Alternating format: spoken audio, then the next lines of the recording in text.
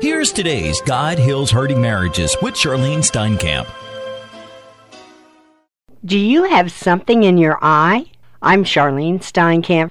How often do you want to tell someone about a weakness or fault that they may have? Are you burdened about your spouse's lifestyle?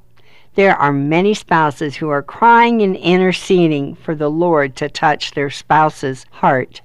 How often are you tempted to condemn or criticize your spouse to others? Be careful that you do not judge your spouse's behavior. Are you having eye trouble? Go look in the mirror and see if there is a plank in your own eye. Once you can see properly, you will see the small speck in your spouse's eye. I understand that I am probably speaking to the innocent victim, but may we all take the responsibility of our marriages falling apart. May you start praying for the healing of your spouse's eye trouble instead of judging them. In Matthew chapter 7, verse 1, we read, "Do not judge, or you will be judged. For in the same way you judge others, you will be judged, and with the measure you use, it will be measured to you."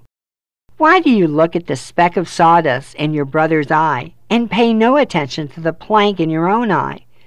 How can you say to your brother, "Let me take the speck out of your eye," when all the time there's a plank in your own eye? You hypocrite! First take the plank out of your own eye, and then you will see clearly to remove the speck from your brother's eye. The Lord revealed to me after our divorce all the wrong that I did in our marriage. I was so blinded by the huge beam in my own eye during our divorce that all I could see and do was blame Bob for everything. Our Lord God is faithful and a just judge, and He will expose the truth for both sides as we continue to seek His face. Each of us need to take responsibility for our mistakes and then take the responsibility to change areas in our life by the power of the Holy Spirit. Have you asked the Lord to show you your faults and mistakes that you did in your marriage? Then confess and repent to your Lord. Then start praying that you can share at the right time with your spouse all that your Lord has revealed and done for you. In Proverbs chapter 15, verse 3, we read, "The eyes of the Lord are everywhere, keeping watch on the wicked and the good. The tongue that brings healing is a tree of life." Are your eyes seeing light or darkness? We need to pray that the Holy Spirit will open your spouse's eyes to see God's light, seeing and hearing God's truth that will set them free from the bondages of sin and the slavery of darkness. Your prayers are very important to set your spouse free from the darkness that they are living in. Today, what do you see? In Luke chapter 11, verse 33, we read, "No one lights a lamp and puts it in a place where it will be hidden or under a bowl. Instead, he puts it on its stand so that those who come in may see the light. Your eye is a lamp of your body.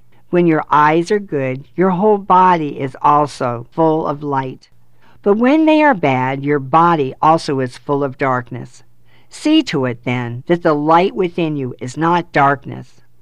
Therefore, if your whole body is full of light, and no part of it dark, it will be completely lighted as when the light of a lamp shines on you."